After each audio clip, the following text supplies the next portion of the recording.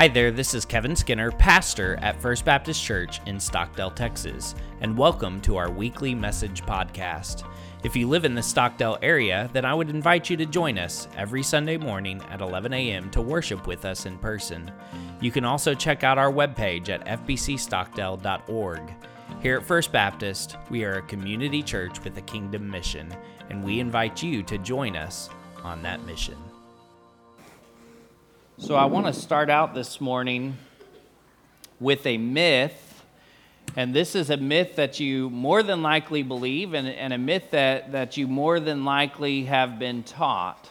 All right, this is the myth that we have only 5 senses. Right?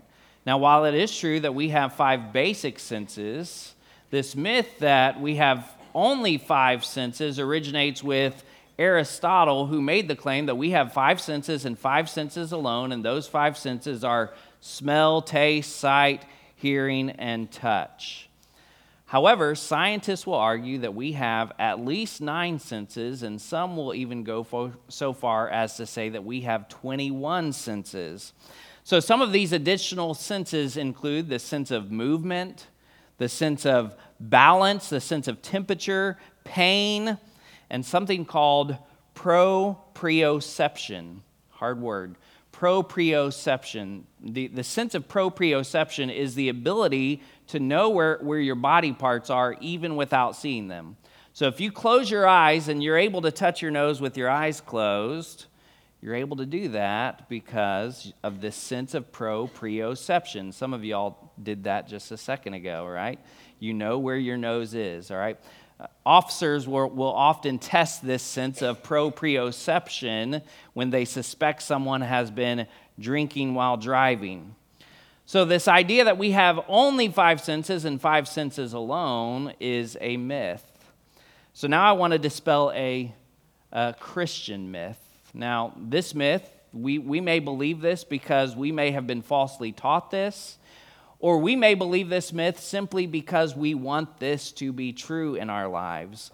This is the myth that if we have given our life to Christ, that we're no longer going to have to deal with pain, sickness, or suffering in this world. That all of a sudden, because we've given our life to Christ, that everything is going to be sunshine and cotton candy from this day forward, which I can get behind the cotton candy.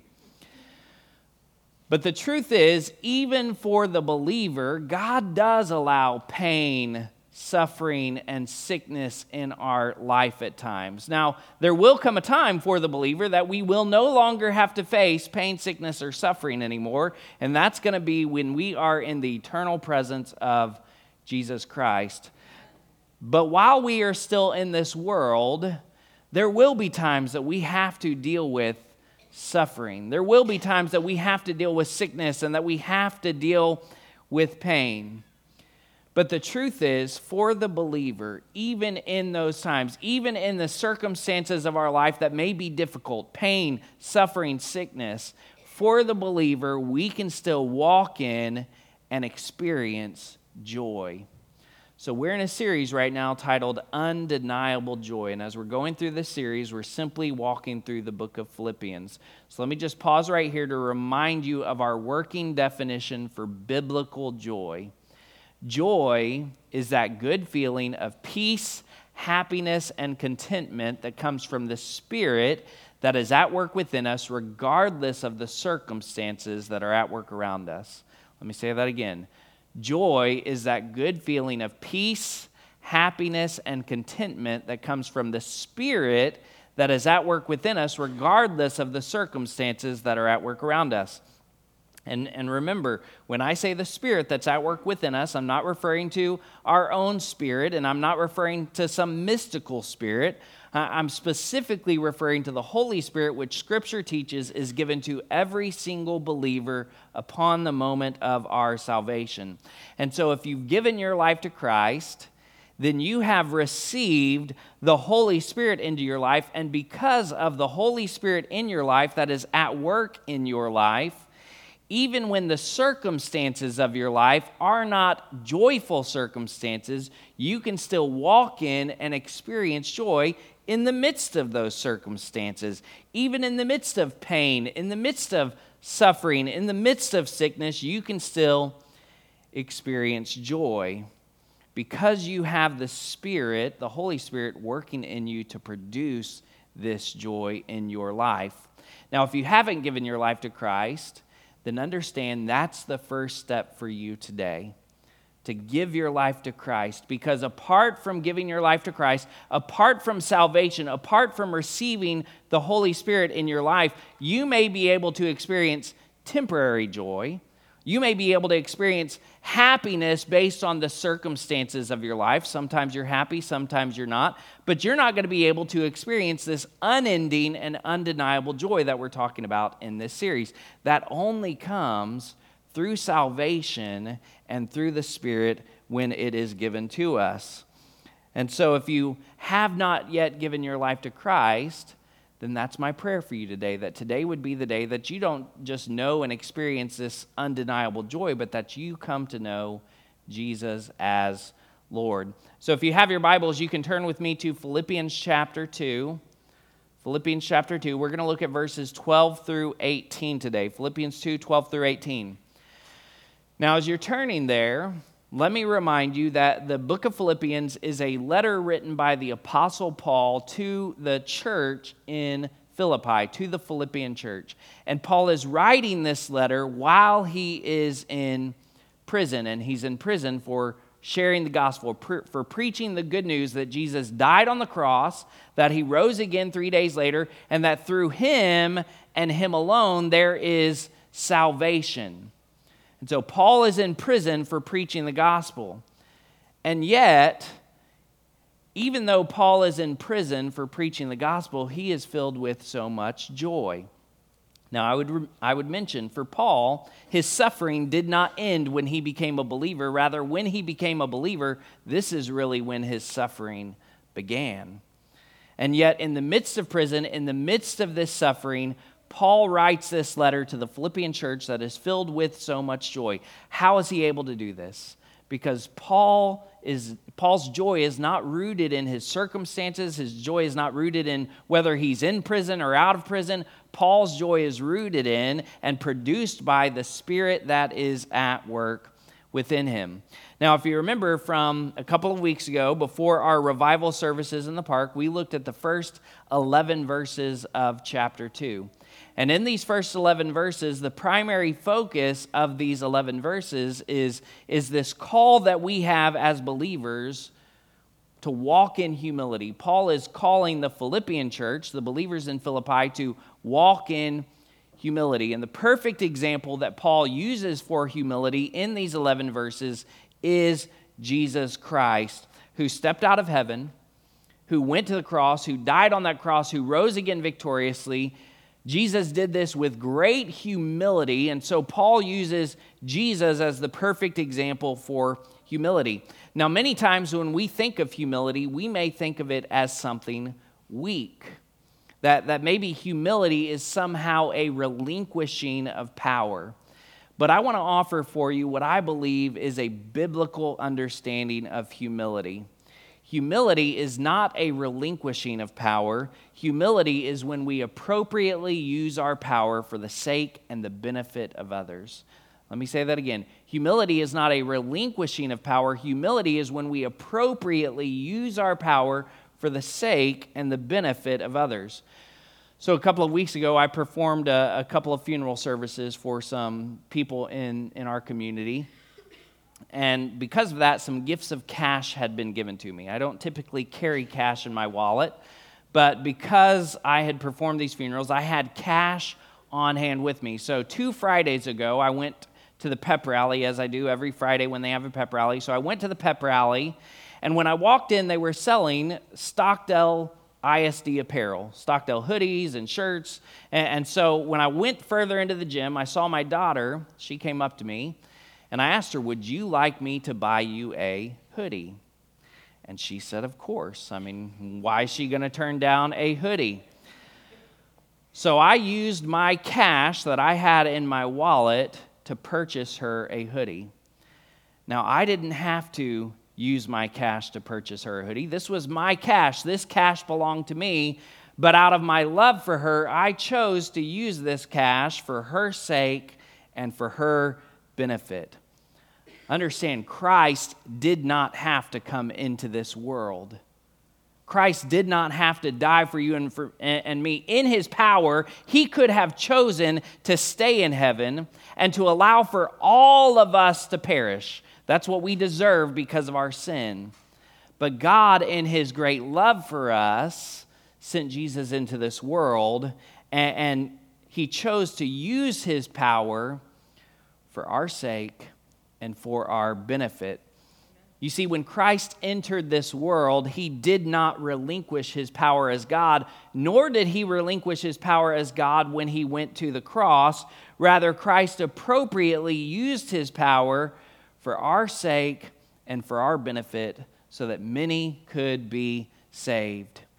In other words, Jesus did not become less powerful on the cross. Rather, his power was fully displayed on the cross. He didn't become less powerful on the cross. His power was fully displayed on the cross, and it is the very power that is displayed on the cross that is the salvation for all those who will call upon the name of Jesus to be saved. And so Paul, using the perfect example of Christ's humility, he calls the Philippian church to walk in humility as well, not considering themselves as greater than others, but looking out for the interests of others. And so as we look at our passage today, we're really going to see Paul continue this thought as he gives continued instructions for how the Philippian church and for how we are to live in this world. So with that in mind, let's read Philippians chapter 2, verses 12 through 18. It says, "Therefore, my dear friends, just as you have always obeyed, so now, not only in my presence, but even more in my absence, work out your own salvation with fear and trembling. For it is God who is working in you both to will and to work according to his good purpose. Do everything without grumbling and arguing, so that you may be blameless and pure, children of God who are faultless in a crooked and perverted generation, among whom you shine like stars in this world. By holding firm to the word of life, then I can boast in the day of Christ that I didn't run or labor for nothing. But even if I'm poured out as a drink offering on the sacrificial service of your faith, I am glad and rejoice with all of you. In the same way, you should also be glad and rejoice with me." Now, as we look at this passage this morning, there are a couple of things that I want to highlight in verses 12 and 13 as we start out.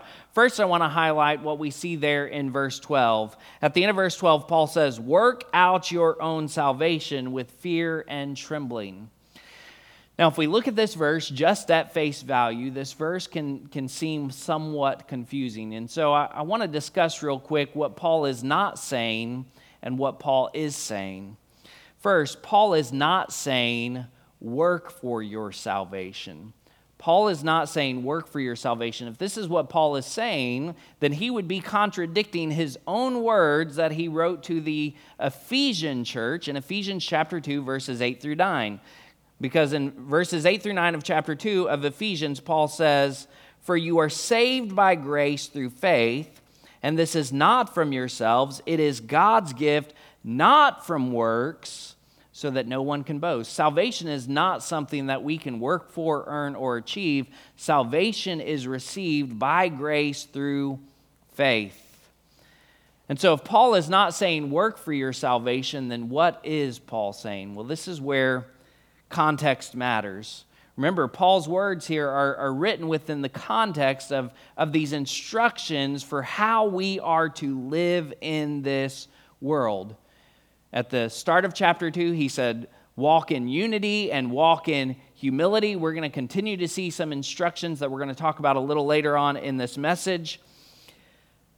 But as we understand that Paul is saying, work out your salvation with fear and trembling in the midst of these instructions for living in this world, we have a greater understanding of what Paul is really saying. And this is what Paul is saying: actively live out your salvation. actively live out your salvation. Paul is not saying work and live in such a way in order to be saved. Paul is saying work and live in such a way because you have been saved.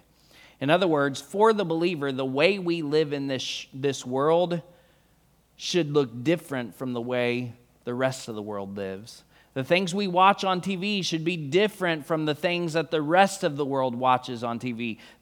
Our conversations, the words of our conversations, the words that come out of our mouth should be different than the words that the rest of the world is using. We should not consistently and habitually give ourselves over to the sinful desires of our flesh. Because salvation has come to us, our lives should look different.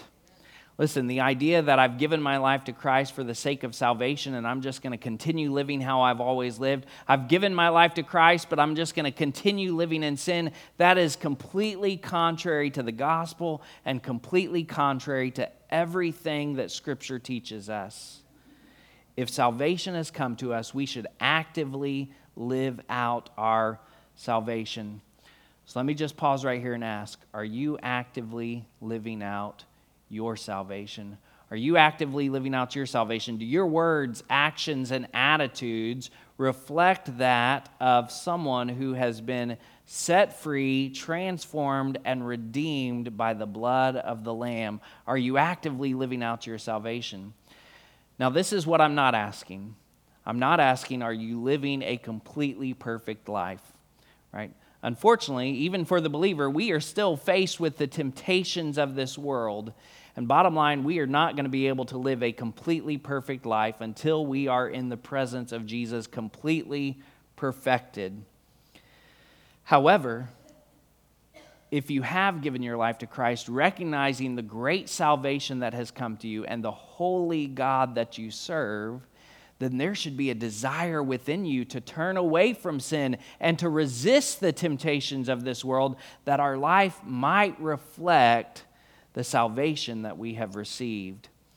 Now, as we think about living out our salvation, I don't know about you, but that's a very weighty thing when I think about it. When I think about actively living out my salvation, when I think about walking in obedience to God every day, that seems like, man, that's a lot of pressure. That is a lot of weight on me because, bottom line, I know myself and I know that I'm going to fail. So let me offer you a word of encouragement now from verse 13. You don't have to do it in your own strength. You don't have to do it in your own strength. I think Paul understood the weightiness of what he has just said as he said, work out your salvation with fear and trembling. Actively live out your salvation. And so he immediately follows it with, for it is God who is working in you both to will and to work according to his good purpose. As Paul says, work out your salvation, Paul immediately follows it with, oh, and by the way, God is at work within you to accomplish this. God is at work within you to accomplish this. You don't have to do it in your own strength. And so the good news for us is that if we've given our life to Christ, yes, we are absolutely called to actively live out our salvation. We are called to turn from sin. We are called to resist temptations.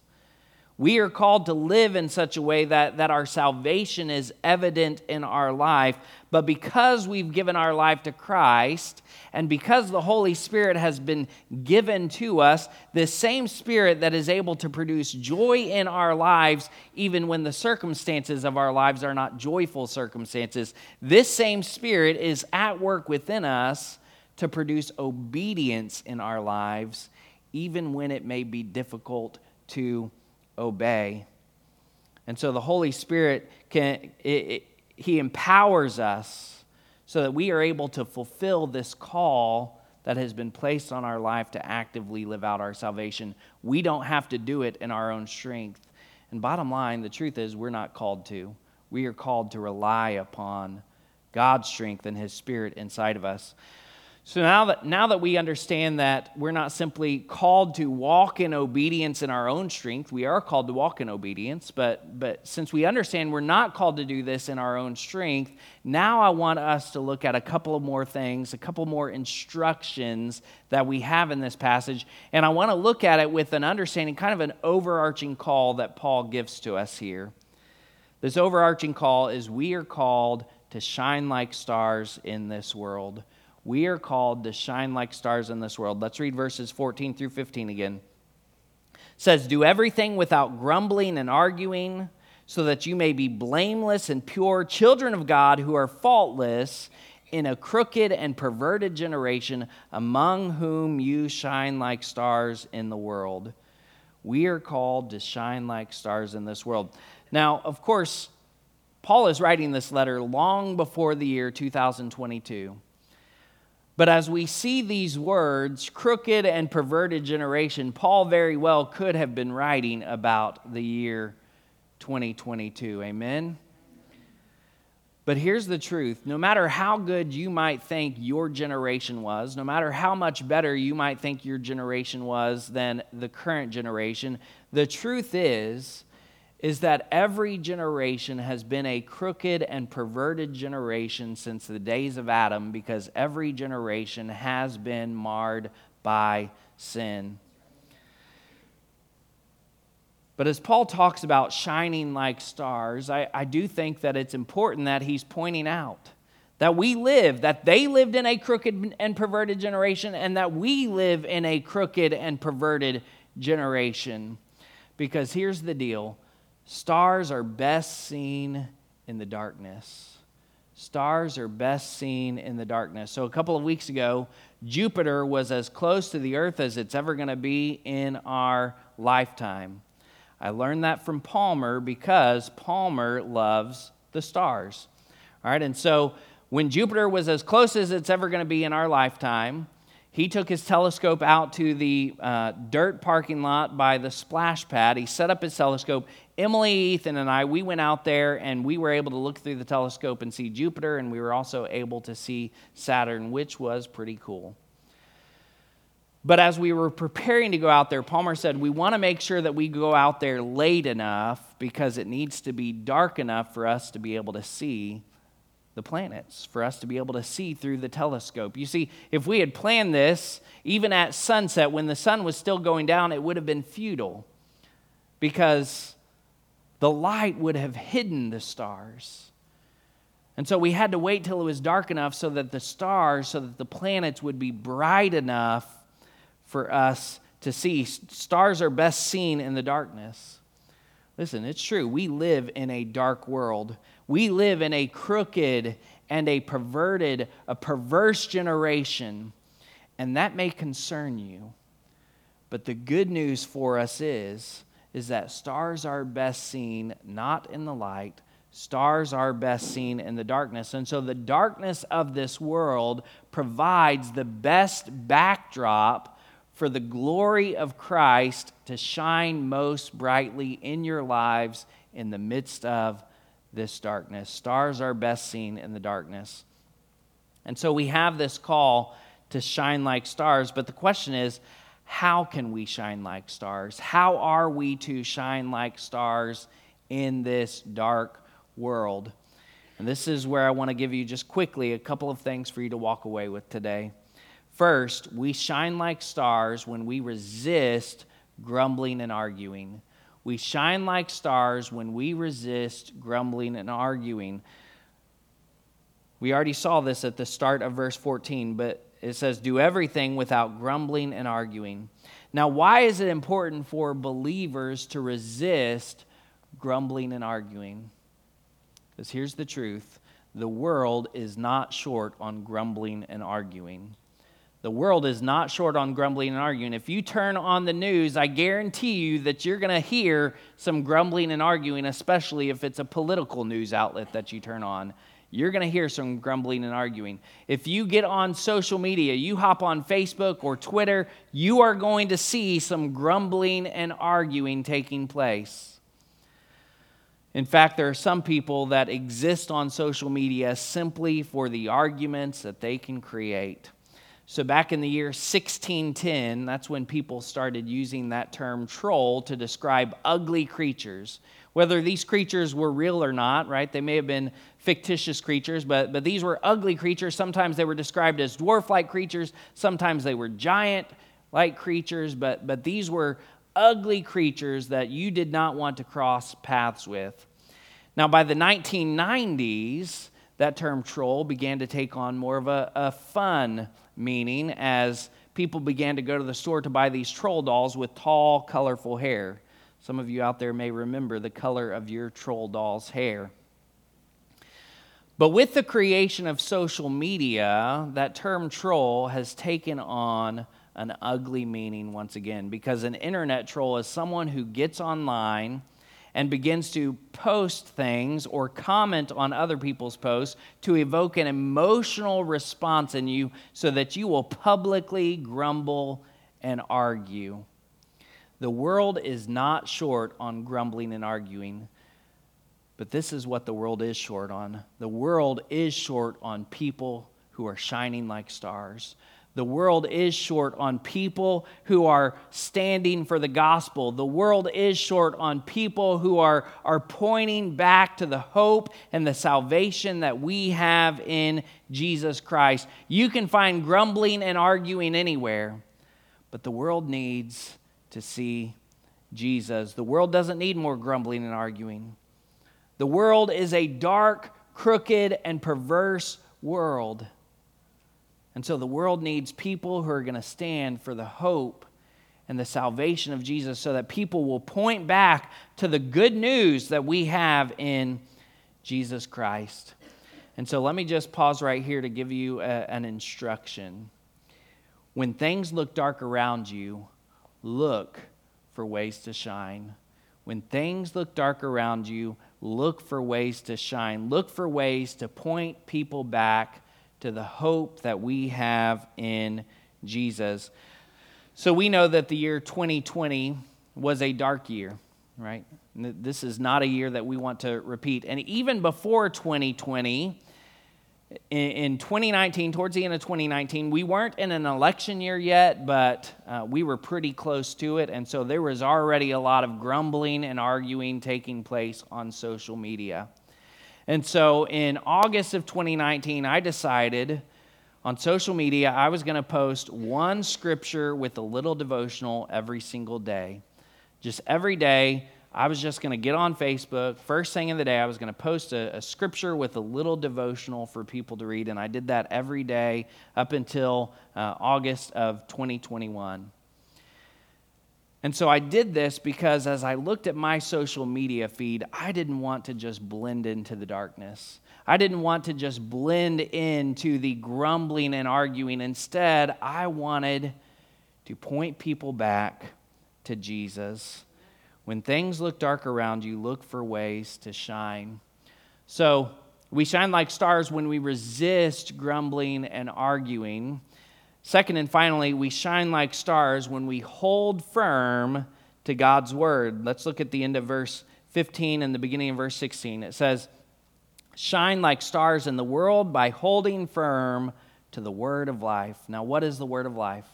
Well, I've already told you what it is. The word of life is God's word. The word of life is Scripture. And so Paul says, hold on to it. Hold on. Hold firm to the word of life. So when I was a child and my dad was teaching me how to fish, he bought me a child-sized fishing pole, and it was one of those that had the push button to cast. And so in teaching me how to fish, teaching me how to cast, he said, I want you to push the button, pull your arm back, swing your arm forward, and let go of it. So I pushed the button, I pulled my arm back, I swung my arm forward, and I let go of that pole, and it went flying into the water. And my dad immediately said, "No, you have to hold on to the pole." As Paul is in the midst of his struggle in prison, and as the Philippian church, as they're in the midst of being persecuted for their faith as well, Paul says, you have to hold on to the word of life. You can't let it go. You have to hold on to God's word because God's word is truth. Listen, there are a lot of voices out there in our dark world, and unfortunately, not every voice is a voice of truth, and not every voice is a voice that brings life.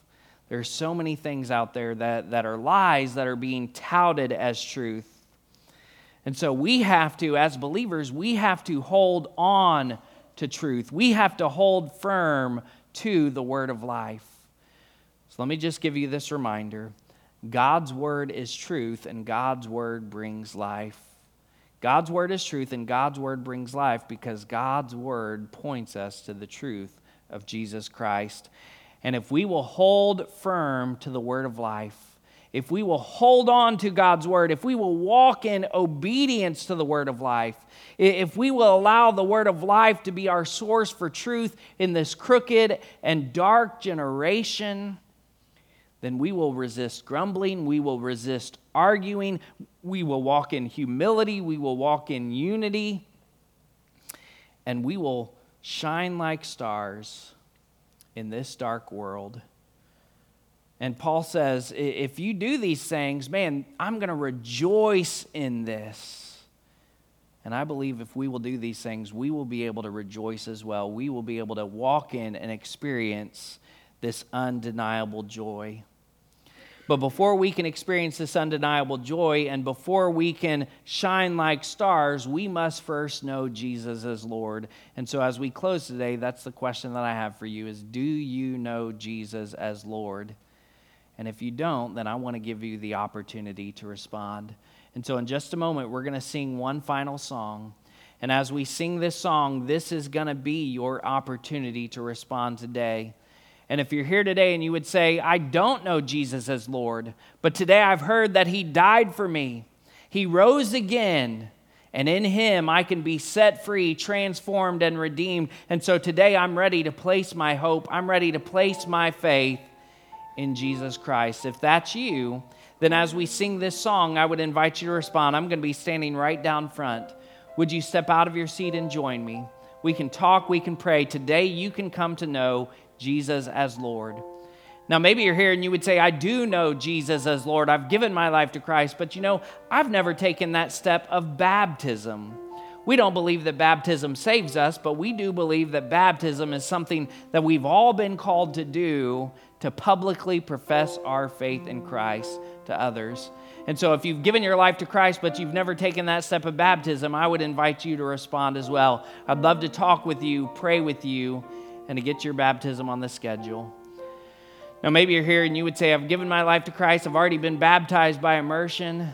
I've been visiting First Baptist Church Stockdale. I know that God's calling me to make this my church home, to come and connect my life with this body of believers here in Stockdale. If that's you, then I would invite you to respond as well. We can talk, we can pray. Today you can become a member of this church body. Whatever it is that God's calling you to do in these final moments, I would encourage you to respond obediently. Would you stand with me right now and let's go to the Lord in prayer together.